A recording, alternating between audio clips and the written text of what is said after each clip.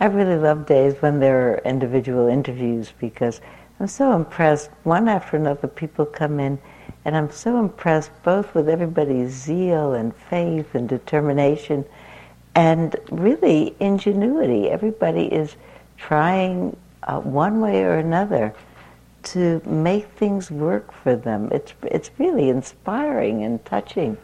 I remember once talking to Sharon Salzberg, who's one of my teachers, and I was telling her about my attempts to devise ways to keep myself interested in walking meditation throughout, I'll say, a long walking period.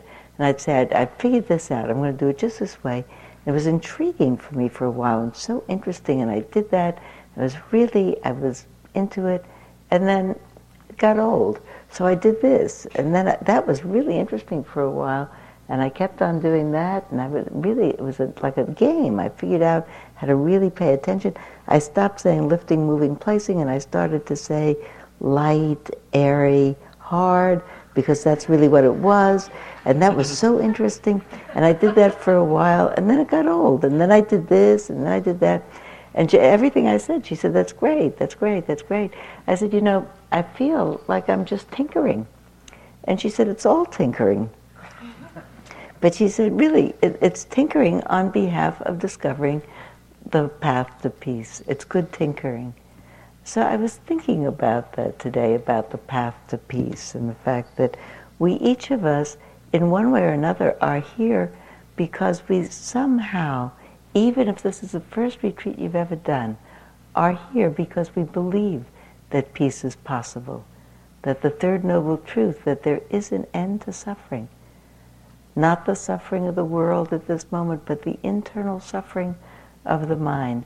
It's possible in this very life, in this very body, at this very time in the world, to have at least moments of peace, and sometimes protracted periods of peace. We believe it, each of us, otherwise we wouldn't be here. Just for a minute, the mind stops struggling. This is a poem by Yehuda Amichai, Israeli poet, died a few years ago. May I rest in peace. I who am still living say, may I have peace in the rest of my life. I want peace right now while I'm still alive. I don't want to wait like that pious man who wished for one leg of the golden chair of paradise. I want a four-legged chair right here, a plain wooden chair. I want the rest of my peace now. I have lived out my life in wars of every kind, battles without and within, close combat face to face.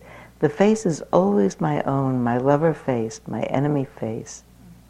Wars with old weapons, sticks and stones, blunt axe, words, dull ripping knife, love and hate. And wars with newfangled weapons, machine guns, missile words, landmines exploding, love and hate. I don't want to fulfill my parents' prophecy that life is war. I want peace with all my body and all my soul. Rest me in peace. Love and hate, wars without and within. I want the war within me to stop. I want the wars in the world to stop. And I want the wars in everybody's inside world to stop. And the world inside me is the only one really that I can work on. I can do all the things that I do in the cause of peace, but I won't do them as well unless I work on the cause of peace inside myself. I think about how often we've spoken in the talks about the judgmental voice, the harsh voice, the critical voice in probably each of us, certainly in me. The voice that demoralizes, whether I voice it out to somebody else or I say it to myself. And I think about all the wars that have been fought against heretics, and I think to myself, those voices in me, those are heretical voices. Those are the heretics that I would like to somehow expose to the light, that I would like to render helpless and effete. Those are the heretics that destroy me from within. Tell me, in fact, the word heresy actually means half-truth. They tell me things that aren't true. They tell me that I'm not as good as I could be. I couldn't be better, ever. Neither could any of us. If we could, we would. Even when I am miserable, that's the best I can do. If I could unmiserable myself, when I'm suffering, if I could stop, I would. When I'm not kind to other people, it's because I'm suffering. I wish I were kind. If I could be, I would be. When I make mistakes and hurt people, it's because I'm in pain. Those voices that say I'm not as good as I can be are really not true. They're not telling the truth in me or in you or in any of us.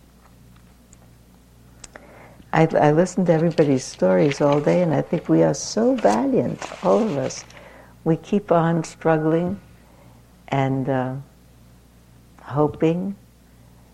And I think to myself, we're all in some way wounded. Sometimes you look around and you see people who are in some way physically compromised. And I think to myself, we are all compromised and all wounded. And sometimes it shows on the outside, so we don't remember that everybody is on the inside. The really good news, having started from there, is that I have such a faith in the healing power of just existence, of this organism. I think to myself, if we have the kind of illness that isn't a grievous illness that really needs medical attention, if we have a cold, we have a flu, even some not potent virus, if we sprain our ankle, if we wait, it gets better. That the body takes care of itself. It really doesn't need much in the way of dramatic medical or surgical input. If we wait and take care of ourselves, the body has built into it this wonderful healing system. If our immune system isn't compromised, we get better if we wait. I have such a faith that the mind as well tends in the direction of wellness. That we are hurt, all of us, injured by our lives, by however the circumstances of our lives have been. Both in pain because of what's happened to us and our individual psychological and emotional backgrounds, and also in pain because we haven't yet seen clearly that the truth is that everything is passing, that there's no one who owns the pain. We haven't seen the universal insights that are available for all of us, that really are the liberating insights, that things are the way they are according to conditions, and that really understanding that there's no one responsible. This is just life unfolding in its myriad amazing ways. And that participating and surrendering into the flow with kindness and compassion is really the way of living a life of happiness, that we haven't gotten that yet. Think about, I think it was Einstein who said that our sense that we are all separate from each other is an optical delusion. I like that a lot. Here he is, a scientist, and saying such really a wonderful spiritual truth, that because we have these separate bodies and we perceive and take in the world through these separate sense organs, we perceive that there are separate owners of these bodies and owners of these sense organs, and feel ourselves separate from each other, and how different we would be if we knew that we were part of the ongoing and ever-changing cyclic flow of life in form. So we have that as a communal thing that we yet have to wake up to. And we have all of our private and personal things that we yet need to heal from. And I think the great and encouraging news is that the psyche and the soul, I think both tend, as the body does, in the direction of healing. And if we leave them alone and take good care of them and support them, it will do it all by itself. I think often that people coming here in these kind of wonderful circumstances, I think these are absolutely the most salubrious circumstances in the whole world for practice. There isn't a more beautiful retreat center that I know, more comfortable one where we have such a group of staff so eager to look after you and take care of you and feed you well and make sure you get all the medical attention that you need. Sometimes I think that the teaching is completely extra, that we do it just for a little bit of an entertainment in the evening, that if we just left you all alone here and just took precepts and said, don't talk to each other, sit, go for walks, do some qigong during the day, that'd be okay. That everybody's mind would heal, and that realizations, the same realizations, it's all impermanent, it's all passing. My suffering happens when my mind tightens around anything, and everything is arising and passing away according to causes and conditions, and it's all interdependent. We would all get it just by sitting around. It would come to us. I think that. In the meantime, we're still teaching. I think that the teachings maybe, apart from the fact that I always love them, incline the mind in the direction of that. That would be the best thing that we could do. That if we were to encourage you and say, whatever is happening to you, you are having exactly the retreat that you're meant to have. Actually, you're having exactly the retreat you're having. So to assume that it's not the retreat that you're meant to have is just to make extra mind trouble. So say, okay, this is the retreat I'm having. Even it wasn't what I wanted, but it's what I got, which I think is, in some ways synonymous with really profound understanding. The ability to be able to say, well, about anything in life, this isn't what I wanted, but it's what I got. And not struggle with it. If we can change it, that's wonderful. There are lots of things that we get that we don't want, that we can't change. How to allow the mind and the heart to assume the malleability that is its birthright, to be able to say, okay, this is what I've got. It's not a heroic task. I think we're born to be able to do that. Some people seem quite naturally wise. They get that right away. You probably have met people in your life who are quite naturally and spontaneously wise. They say, what are you going to do? That's life. And they just don't fight with it. For myself, I'm really having to keep learning by watching myself get into a struggle and then get out of it and recognize again that struggling is suffering. Sometimes we say struggling is the cause of suffering. Struggling or craving creates suffering. I think that struggling is suffering. And surrender is really liberation. Doesn't mean not having an active and intentional role in one's life. We do the best we can to make the kind of life that's most gratifying and most pleasurable to us. And then we say, this is what we've got.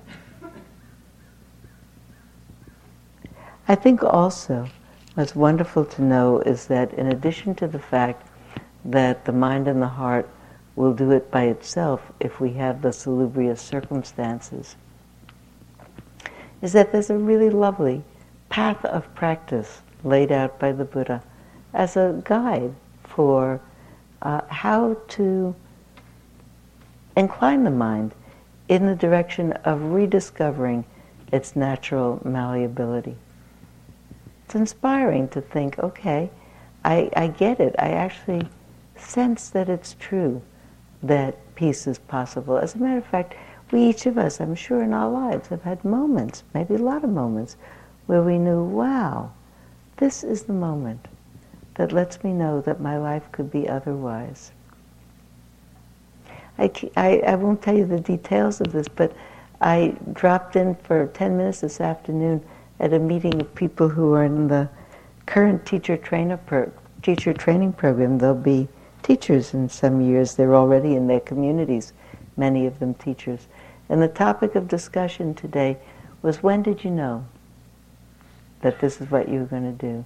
When did you know that this path was your path, and that this was, when was your confidence? When did you really say, not only this is it, but I'm going to do it, and this is a feasible path? And everybody had wonderful things to say. And my sense of it, I was only there for a brief time, is that what was important is not a dramatic experience, but an absolute conviction in a certain moment that this was a feasible path and that peace was possible, that matched an inner intuition of wanting that peace and knowing that it was actually there, saying, yes, okay, I'm going to do it. So you may know, you probably know, that the Four Noble Truths, which we've talked about on and off in these days, are the fact that life is just by its own self suffering, difficult, unsatisfactory is really what dukkha means. It means that even if you get it in the best shape, things change.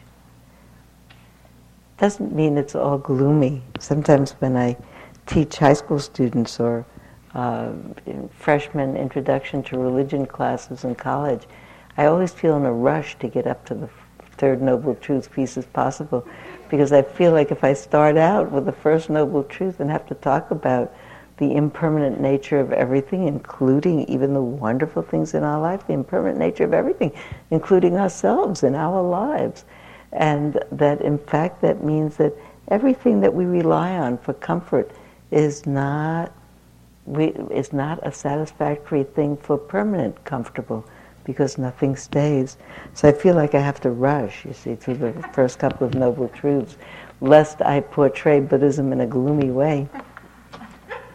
And that the second noble truth is the truth of suffering, that when we crave, when we insist, the insistence that things fulfill our personal need is the source of suffering, because the world is carrying on according to some infinite, complex system of cause and effect. What I want is one tiny, tiny, infinitesimal amount of what goes into the unfolding. And craving always is suffering. So then I get on to the third noble truth finally in a hurry. I rush up to it. And I really say the good news that peace is possible in this very life. And then the fourth noble truth. Here's the path that the Buddha led, that the Buddha defined for arriving at that peace.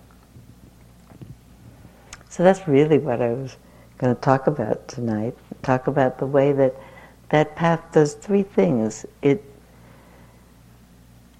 illuminates more and more the causes of suffering and the end of suffering.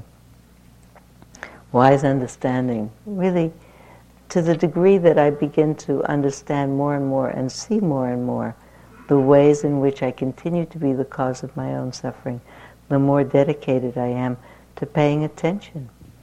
Now, sometimes I think we say lovely things about for the benefit of all beings, but in truth, for myself at least, I have the strongest resonance with my own suffering and with my own desire for peace and happiness. And I think that my addressing that desire and really stopping the wars in me is my contribution to the well-being of all beings and peace. I think it's the path that dehabituates the mind from impulsive response. 3 of the eightfold path parts have to do with how we behave in the world, how we act. And they really all call for a bit of restraint in moving forward and doing the next thing.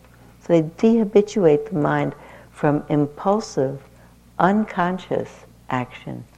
It's really true that every single act that we do at all that's a volitional act, breathing is not a volitional act, but every single thing that we do as a volitional act is preceded by an intention.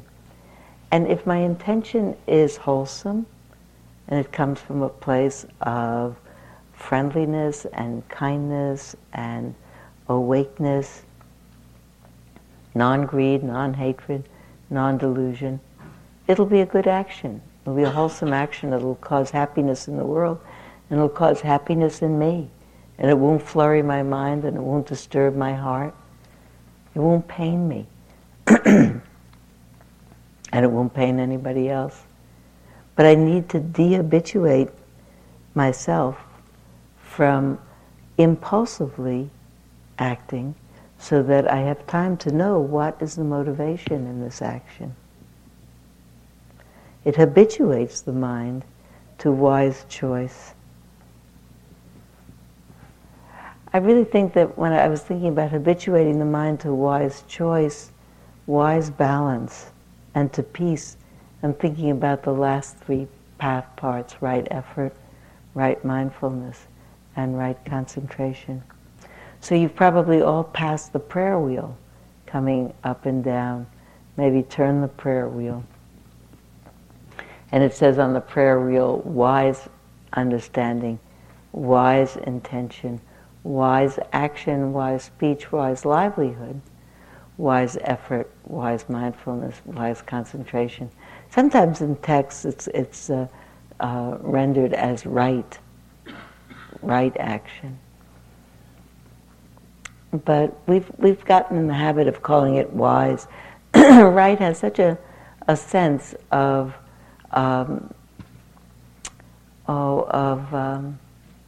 right and wrong and mistake, and we all of us feel much more comfortable saying what we're hopeful about is replacing ignorance with wisdom, so that there's no kind of moral overlay. Nobody wants to do actions or speech that cause pain. And sometimes we're able to be wise about it. So wise is a good word. I was thinking about wise understanding last night when James was doing his talk, and thinking about the fact that everybody who starts even a spiritual practice, this or any other spiritual practice that leads to the liberation of the heart, with that intention, has already gotten the idea that liberation is possible, that suffering is present, and that liberation is possible. They already had some hint of it, some understanding of it, and some real conviction that there must be a way out of it. I was impressed last night when James was talking, and talking about meeting Joseph at Naropa, and having perhaps a moment of not so sure about him, but very soon followed by wow, and a conviction, this person knows something seriously that I don't know, followed by, and I need to know it. When that happens, when that has happened to me, I've really gotten attached to that person. Happened to me when I took my first Hatha yoga class, which was in 1968. A friend of mine called and said, "You want to go to a yoga class? Can you get out from work?" I was working at the community mental health in Marin County. And a friend of mine said, "Can you take your lunch hour a little late? And there's a yoga class at the Jewish Community Center." And so I did that. And I met her at the yoga class, and there was nothing the least bit cosmic or spiritual. It was I was on the basketball court in the old JCC, and people, I suppose, had mats. Must have been something that we were lying on. I think we brought towels to lie on. It was on the basketball court, I know that. And Magana Baptiste, who became my yoga teacher for many years, and who I still think of as my yoga teacher, had come from San Francisco, where she had a studio, and was teaching there on an old rickety record player with old records, scratchy, moody records. And I did an hour of yoga practice. My first hour of yoga practice, I was 32 years old, and I was changed by the end of the hour. And the truth is that the yoga was fine. I liked that very much. Nothing amazing happened to my body. I was really quite young. It was fine for my body to be able to do that. But I knew that Magana knew something that I didn't know. She had something that I did not have. And whatever it was, I needed it. And so I became her student. Actually, I went to San Francisco. When that course ended, which was 3 or 4 more meetings, I started to drive to San Francisco to go to her studio, which was down on Powell Street, right up over the cable car tracks. And it was all very mystical, and bells and gongs and curtains and incense. And at that point, I was not yet in the bells and gongs and curtains and incense. And I got there and I thought, what am I doing here? Why am I here? But I had already driven in and parked, and I was there. So I said, well, okay, I'll take the class. Meantime, I already was clued into the strange things that Magana said, like, let your awareness be in your stomach. And how can my awareness be in my stomach? But nevertheless, if she said it, it was. And then she would say things like, and let it be surrounded by the color orange. And I think, well, that's really, but if she said it, then it was. And so I would spend the hour, I would do this whole practice, I would feel so excited and so exalted, and then drive home, come again 2 days later. I'd have to come again with bells and gongs and think, why am I here? Why am I here? And do the whole thing. And after a while, the why am I here went away. I became absolutely dedicated to being there. We did lots of meditations. I ended up teaching yoga for about 15 years. And did, in fact, until I began to teach this more. And I actually thought back on the yoga practice, and I thought it was all those years of mindful movement that I really count as part of my mindfulness training. So I think a lot about Magana as being my first mindfulness teacher. But the reason I told you that story, I actually hadn't meant to tell you the whole story. I had just meant to tell you the story about the moment that I thought she knows something that I don't know, and she has something that I don't have, and I want it. My very close friend Mary, who has been my spiritual buddy for coming on 32 years now, is a Dominican nun. I met her because I took a class from her when I started work on when I went back to graduate school, and the class I took from her was World Religions. She was the first person to teach me Buddhism. I learned the Four Noble Truths from her. What really made us fast friends is early on we liked each other a lot, and we were about the same age. And she said, she was talking about Thomas Merton, and I said, who is he? And she said, who is he? Have you not read Thomas Merton? Which I really count as a major piece of, a major wisdom transmission, because I began then with the 7-story mountain, and I knew that there's such a thing as spiritual journeying, and that real people with real struggles could make their way along a spiritual path, dedicated to the notion that somewhere there is that place that we call the peace of the spirit, or the peace of God, or the refuge of the loving heart. I think of it now, I think of when we teach metta, and I talk about the refuge of living in the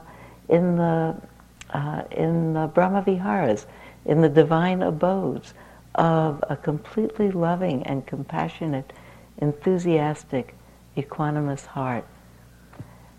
And so Mary was my beginner into that path by naming it for me.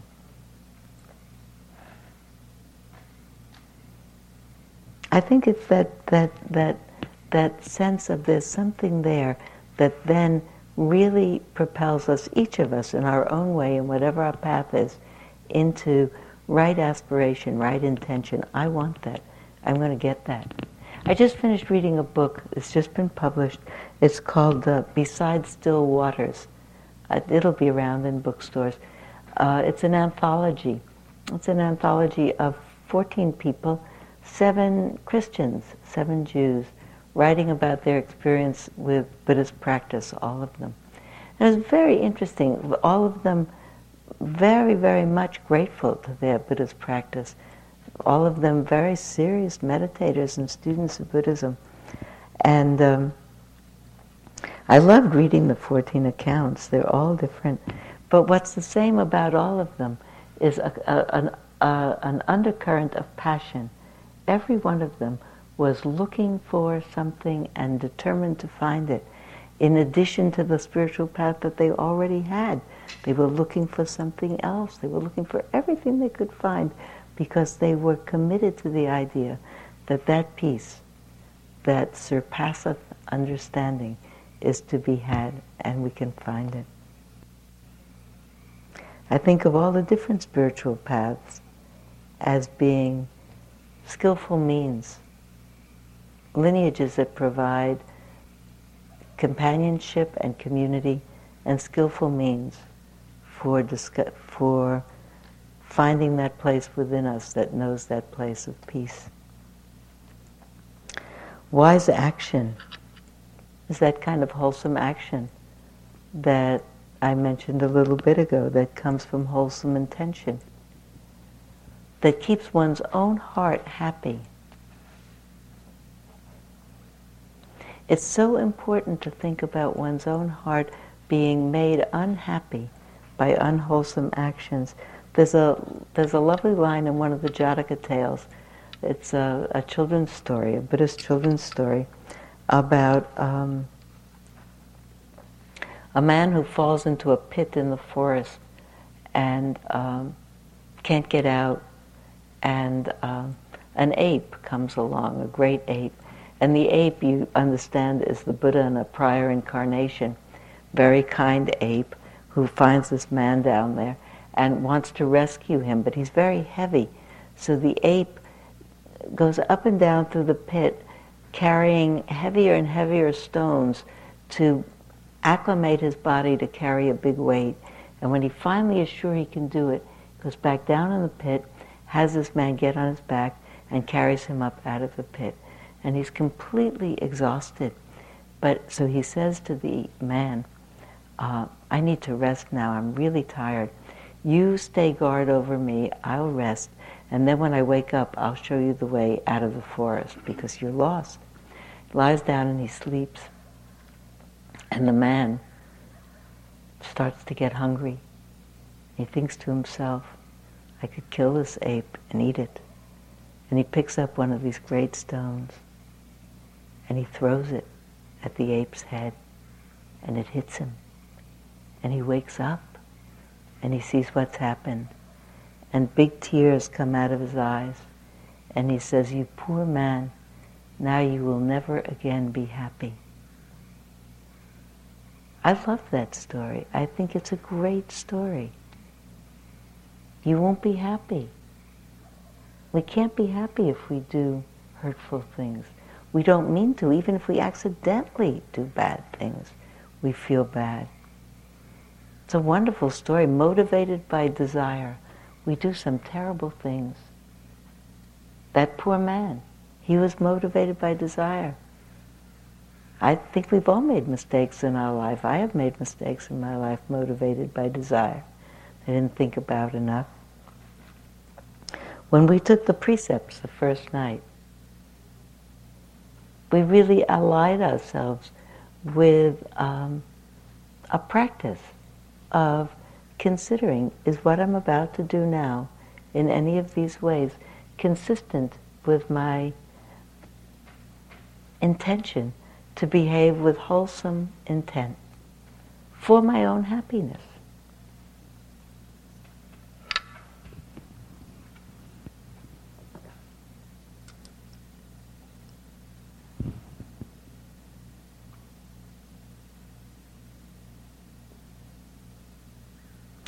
It was important to me last night for James to mention that Joseph had said, I think it was James last night, could have been Sally, about the importance of restraint, which is what right action requires, to see really the emptiness of desire, that we feel it so strongly.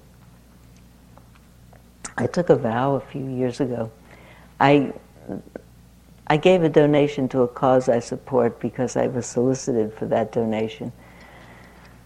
And I thought it was a good cause, so I gave a donation that was fairly large, and it was a larger one that I would normally give without consulting my husband about it, but I did it. And then on my way home, I thought about it. When I got home, I told him about it, and I said, you know what, I've decided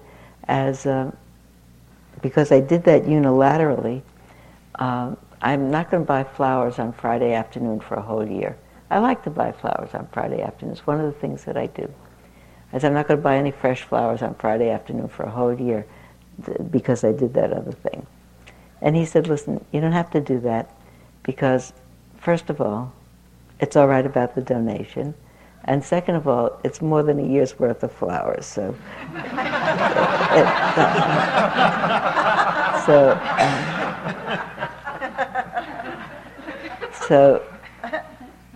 but I did it anyway. I decided I was going to do it. So I took a vow, and every week for a year I'd be shopping on Friday afternoon. And I have to go in the supermarket, and all the flowers are lying in wait for you right there. I have to pass them, and they look so wonderful. And every week I would think of, you see, maybe 6 months was enough of a vow. These special friends are coming tonight, and these are beautiful. I should really be supporting the flower growers in Sonoma. There's always a reason to buy the flowers, and I didn't do it. And the thing that was important to me is I didn't buy the flowers, but you feel like buying the flowers. And I'm halfway down the aisle, and I forgot about the flowers. I'm looking at something else.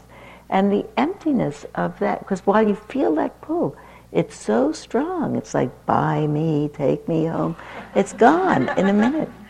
So then the year finished, and I could buy the flowers again. I thought, well, you know, I'm on a roll.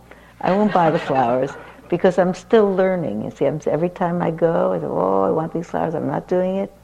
And I see how empty lust is. Every week I get to see. So then I wasn't doing it, and I was really feeling good. See, I'm just doing it. Got over the flowers. And then I was teaching somewhere up in Canada some months later. And I told that whole story just as I told it to you. And I said, you know, I still haven't done it. Someone said, don't you think you're a little attached to that?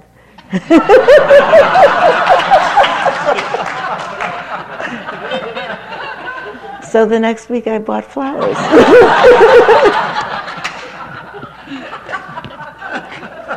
But I learned.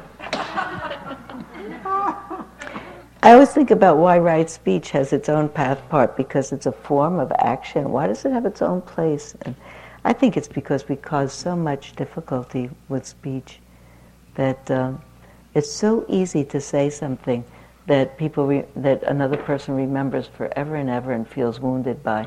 I think it's completely wrong, that rubric about sticks and stones can break my bones, but words will never harm me. I think we've all had many of us have had broken bones. They heal and they don't hurt anymore. You don't even know which was this pinky or that pinky. You don't remember, but somebody said something bad in the 7th grade and you remember it now. Or in the kindergarten. Somebody said you don't sing well in the 2nd grade. You didn't sing your whole life. Somebody told you don't look good in a certain color. You never wore it again. Somebody told you something worse. I don't love you anymore. Words are terrible. They're so potent. I remember things that people, when I say to people, What's the longest time ago you can remember a critical remark in your life? For most people, it's their age minus 5 or 6. People remember criticisms for years. They're ageless. I think because they frighten us so much and we kind of enshrine them in the memory, it's because they worry us. I am actually thinking a lot these days when I'm thinking about wise speech, about the speech of my heart being wise. So not only the speech out my mouth, but the speech of my heart. I'm trying really hard as a discipline. I'm not very good at it. That's why I'm teaching it all the time, especially in these difficult times in the world, to not be blaming. It'd be so easy to blame the world situation on this person or this country or that cursed country or this ideology or that ideology. And I don't think I think there are certainly obvious people and ideologies and countries that we could say, that we could name as culprits, and people would say yes, yes. But I am really working hard at thinking that ignorance is the culprit, and greed and hatred and delusion are the offspring of ignorance, and really that it's always been this way in the world. This is not new trouble in the world, that greed, hatred, and delusion are still prevalent in the world because ignorance has not been conquered by wisdom. And I don't think it serves us. However much I may work for peace and actually support particular political candidates, which I am doing vigorously and vociferously and publicly, but I'm really trying not to hate in my heart. I don't think it's good for my mind, it's not good for my heart. Right livelihood is getting more and more interesting to think about these days. In the days of the Buddha, when it was as simple as not simple, but as clear as not making armaments, not soldiering, not killing for work, not having slaves. It's so complicated now, right livelihood. I used to think I knew the answer to it. No, I actually recently found myself caught in having made a judgment that turned out to be not true about livelihood. So easy to think about materialism. The last time, actually it's more than a year ago now, I was in New York, and someone I met because she was in a class that I taught who works at the commodities exchange. She's a trader at the commodities exchange. Said, come and I'll show you what I do. Anyway, I went with her. And so she took me to the floor of the commodities exchange just before the exchange closed in the afternoon. And it's just like the movies. It's just like the movies. They're actually pits. They say people are in the pits are actually like pits with people in jackets that let you know that they are trading crude oil, and those people are doing natural gas, and these people are doing something else, and shouting and waving their arms around, really papers flying all over the place. It's just like in the movies. And it gets more and more crescendo as it's coming to the closing bell. It gets very exciting to watch it. And I was looking at it, and I was actually having some, first of all, I was thinking it was just like the movies. And then I was thinking also about, look at this, everybody, getting and spending, we lay waste our days. I was beginning to think poetically and a little bit snobbishly about getting and spending. Here I am, elite, I'm not. Anyway, I'm thinking a somewhat disparaging thought on the whole thing. And so it finishes, and I watch this whole thing, and then afterwards, when we talked about it, I brought up a little bit. She was explaining to me about how it works. And I brought up a little bit. I said, I had a thought about. She said, no. She said, this is actually very good. She said, because all of this trading and bidding, which is bidding against this and about the future and that, she said, it's what keeps the commodities at a level that makes them available for the whole world. Not explaining it as well as I could now, but there was some way in which she explained it to me in a way that I don't think was covering up for something that I had inferred in it, that actually stabilizes the market in commodities. So I thought to myself, okay, didn't know that, now I know it. But really to think about when I think about right livelihood, the phrase that comes to me is, I actually read it in Houston Smith yesterday, the dyer's hand is colored by the dye. It makes a difference to me, at least, what you work at and the kinds of people and ideas that you associate with. I like to think that the commodities exchange is for the good of the world. I know this person has very much a heart of good for the world, so I'm prepared to think that's true. We'll go on to right effort. For a while, I used to think right effort meant making the right amount of effort. Wise effort means try as hard as you can. Actually, it doesn't. There are 4 specific movements of the mind that make up wise effort. They are the efforts to notice in the mind the presence of unwholesome states and to put them out of the mind, to work to put them out of the mind, to put the attention on something else, to notice in the mind the non-arisen unwholesome states and keep them non-arisen. They're not there, you keep them out. They are there, you put them out. To notice about wholesome states in the mind. If they're not there, you cultivate them. If they are there, you keep them.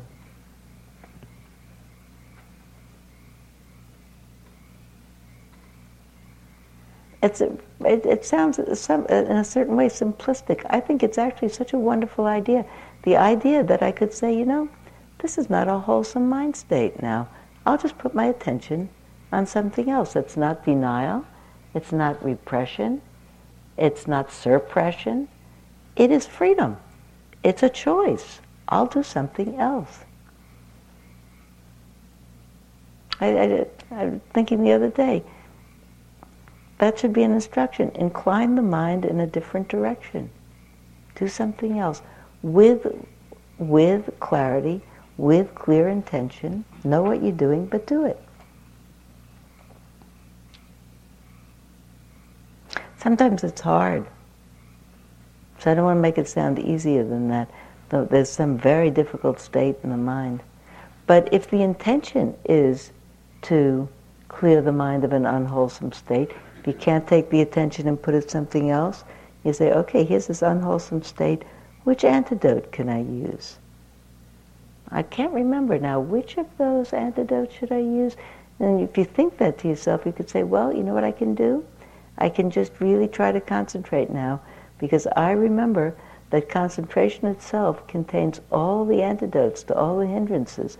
So even if I don't remember which does what for what, I will concentrate and I'll figure it'll get taken care of. I'd say to myself sometimes when I'm completely caught up in something, put this foot down like you never put it down before in your whole life. Just put this foot down and know what you're doing. And do it with such deliberateness, poof, whatever's there is gone. You can just, as easily as that. You really have to do it. Put this foot down as if your life depended on it. I sometimes feel that way, that not my physical life depends on it, but the life of my heart, the life of my spirit. And just put that foot down. Wise mindfulness. We've been talking about mindfulness all week, the cultivation of that balance of mind that's able to non-reactively see what's happening. I'm very happy because I got an email from my daughter that is such a good grandchild story that I can tell you right now, and it just came. So she wrote me this wonderful story about, this is my daughter who has 2 children who are 6 and 3. She said, yesterday, at the end of the day, I sat down on the sofa, we were going to read a book. I got us all settled on the sofa, reading a book. And then Harrison said, I'd like a banana. And Anna said, I want a snack too.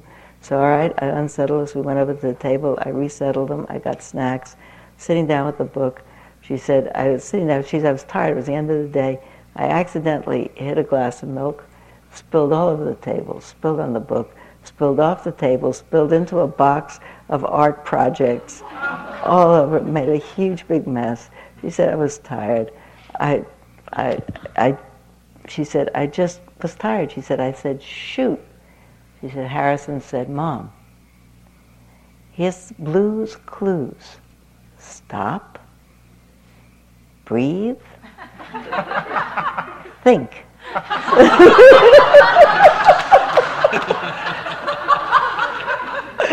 Do you know that there's a cartoon program on television, apparently, where this character named Blue is some sort of an animated cartoon. He has very wise, sage ideas.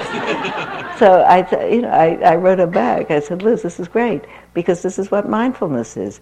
Mindfulness is stop. It means even imperceptible stop. We don't go around stopping all day long. But it means notice. That means stop. Notice what's happening. Breathe means let's have a certain amount of calm in the system. And think, what's really happening? It's a really beautiful description of every moment of mindfulness has a moment of recognition filled with enough calm, enough composure from the concentration practices that we've been doing to be able to attend with alertness to what's happening. That's a moment of mindfulness. Stop, breathe, think. See, I get to tell you a grandchild story first thing. And the last of the Eightfold Path is wise concentration. It's really the last in the path because it's that concentration is really fundamental to even to mindfulness. Concentration is fundamental to mindfulness being steady. It has in it all the hindrances, all the antidotes to all the hindrances. The factors of mindfulness are the factors of aiming the mind, which, when we can aim the mind precisely, aim the attention precisely, cuts through torpor, wakes it up. Concentration has the ability to sustain itself on an object, and the ability to sustain is the antidote to doubt. Concentration has a certain amount of rapture in it. It's the antidote to aversion. It has calm in it. It's the antidote to restlessness. It has one-pointedness in it, which is the antidote to lust. Lust is the mind looking around. Oh, there's something good there. One-pointedness, the lust falls away. So I don't have to remember the formula, which is good for that and which is good for that. If I put this foot down and this foot down and this one, take this breath, the next breath, the next breath, I'll just count on concentration developing and the antidotes to the hindrances, making the mind spacious. It's a lovely phrase that comes from Tibetan practice, I think most of all, that all defilements are self-liberating in the great space of awareness. You don't have to work with the defilements, with the hindrances. They go away by themselves.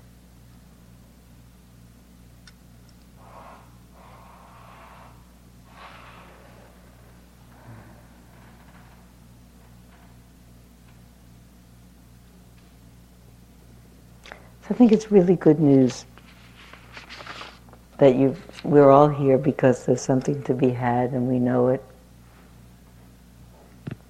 There's a path of instructions, there are techniques to work with.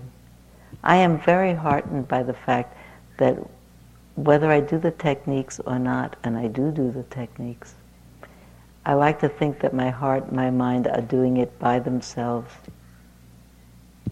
just because it's the natural thing to do. I feel like I like to have an ally helping me. I feel like I like to know that my heart's doing it and I'm just cooperating. So I'll end by reading you a poem by Wendell Berry.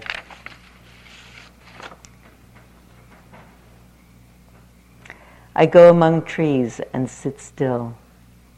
All my stirring becomes quiet around me, like circles on water. My tasks lie in their places where I left them asleep like cattle. Then what is afraid of me comes and lives a while in my sight. What it fears in me leaves me, and the fear of me leaves it. It sings, and I hear its song. then what I am afraid of comes. I live for a while in its sight. What I fear in it leaves it, and the fear of it leaves me. It sings, and I hear its song.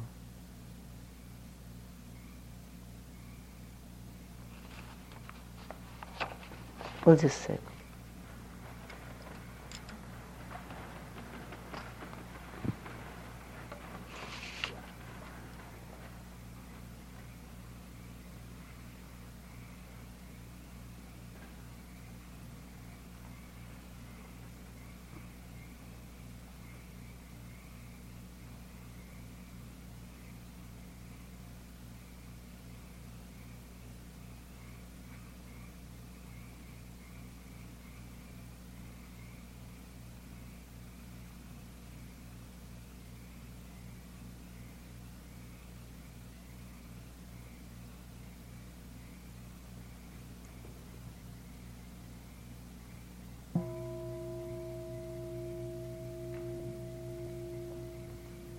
Thank you.